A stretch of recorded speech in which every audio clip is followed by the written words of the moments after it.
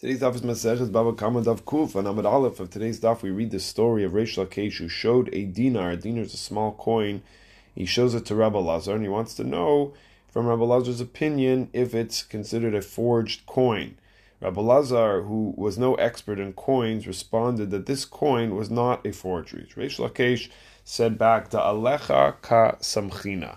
I'm relying on you. I am trusting in your judgment and your opinion. The reason why he relied on him, the Gemara explains, that since Resh Lakesh held, like Rabbi Meir, that a person is chayiv on dina de garmi. Dina de garmi is also known as damage that is indirect, a form of indirect damage. And therefore, Rabbi Lazar, if Rabbi Lazar was mistaken in saying that the coin wasn't a forgery, so then he would actually be required and obligated to pay Resh Lakesh, and that is the halacha in Choshen Mishpat Siman Shin Vav.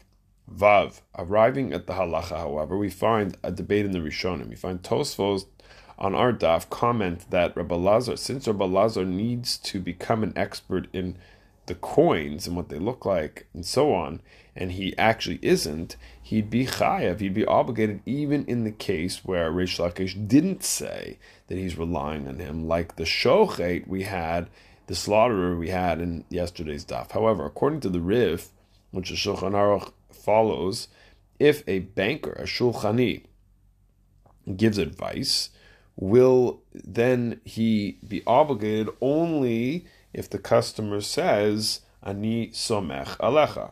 He has to actually explicitly say, I'm relying on your advice. The Shach and Sif Katan Yud Bet on that Siman and Shulchan Aruch Shin Vav Choshen Mishpat quotes the Shiltei Giborim, who suggested that not only if one says about a faulty product, let's say, that's fine, buy that fridge, buy that machine, whatever it may be, that there's no problem with it, but in reality there actually is something wrong with that product, he's going to have to pay. But even giving advice to somebody else about them, that they can be trusted, you can trust that person, you can do business with them, or a person's trustworthy, you can give them a loan, and you don't have to be worried about being paid back. So the one who gives the advice would have to pay up for giving bad advice. Let's say in the event a loan doesn't get paid back. One example of the extent of this is from Zilberstein, which I saw in the Ma'oros Adaf, a case where somebody recommends a building contractor, a kablan, and his friend said, yes, he's a trustworthy guy. And in the end, the kablan was actually a crook, and he ended up messing him over. So here, even if it's not said explicitly, but implicitly, meaning the person didn't say, I rely on your advice, the context is he's asking advice. So the context seems to be that he trusts this person's opinion and advice.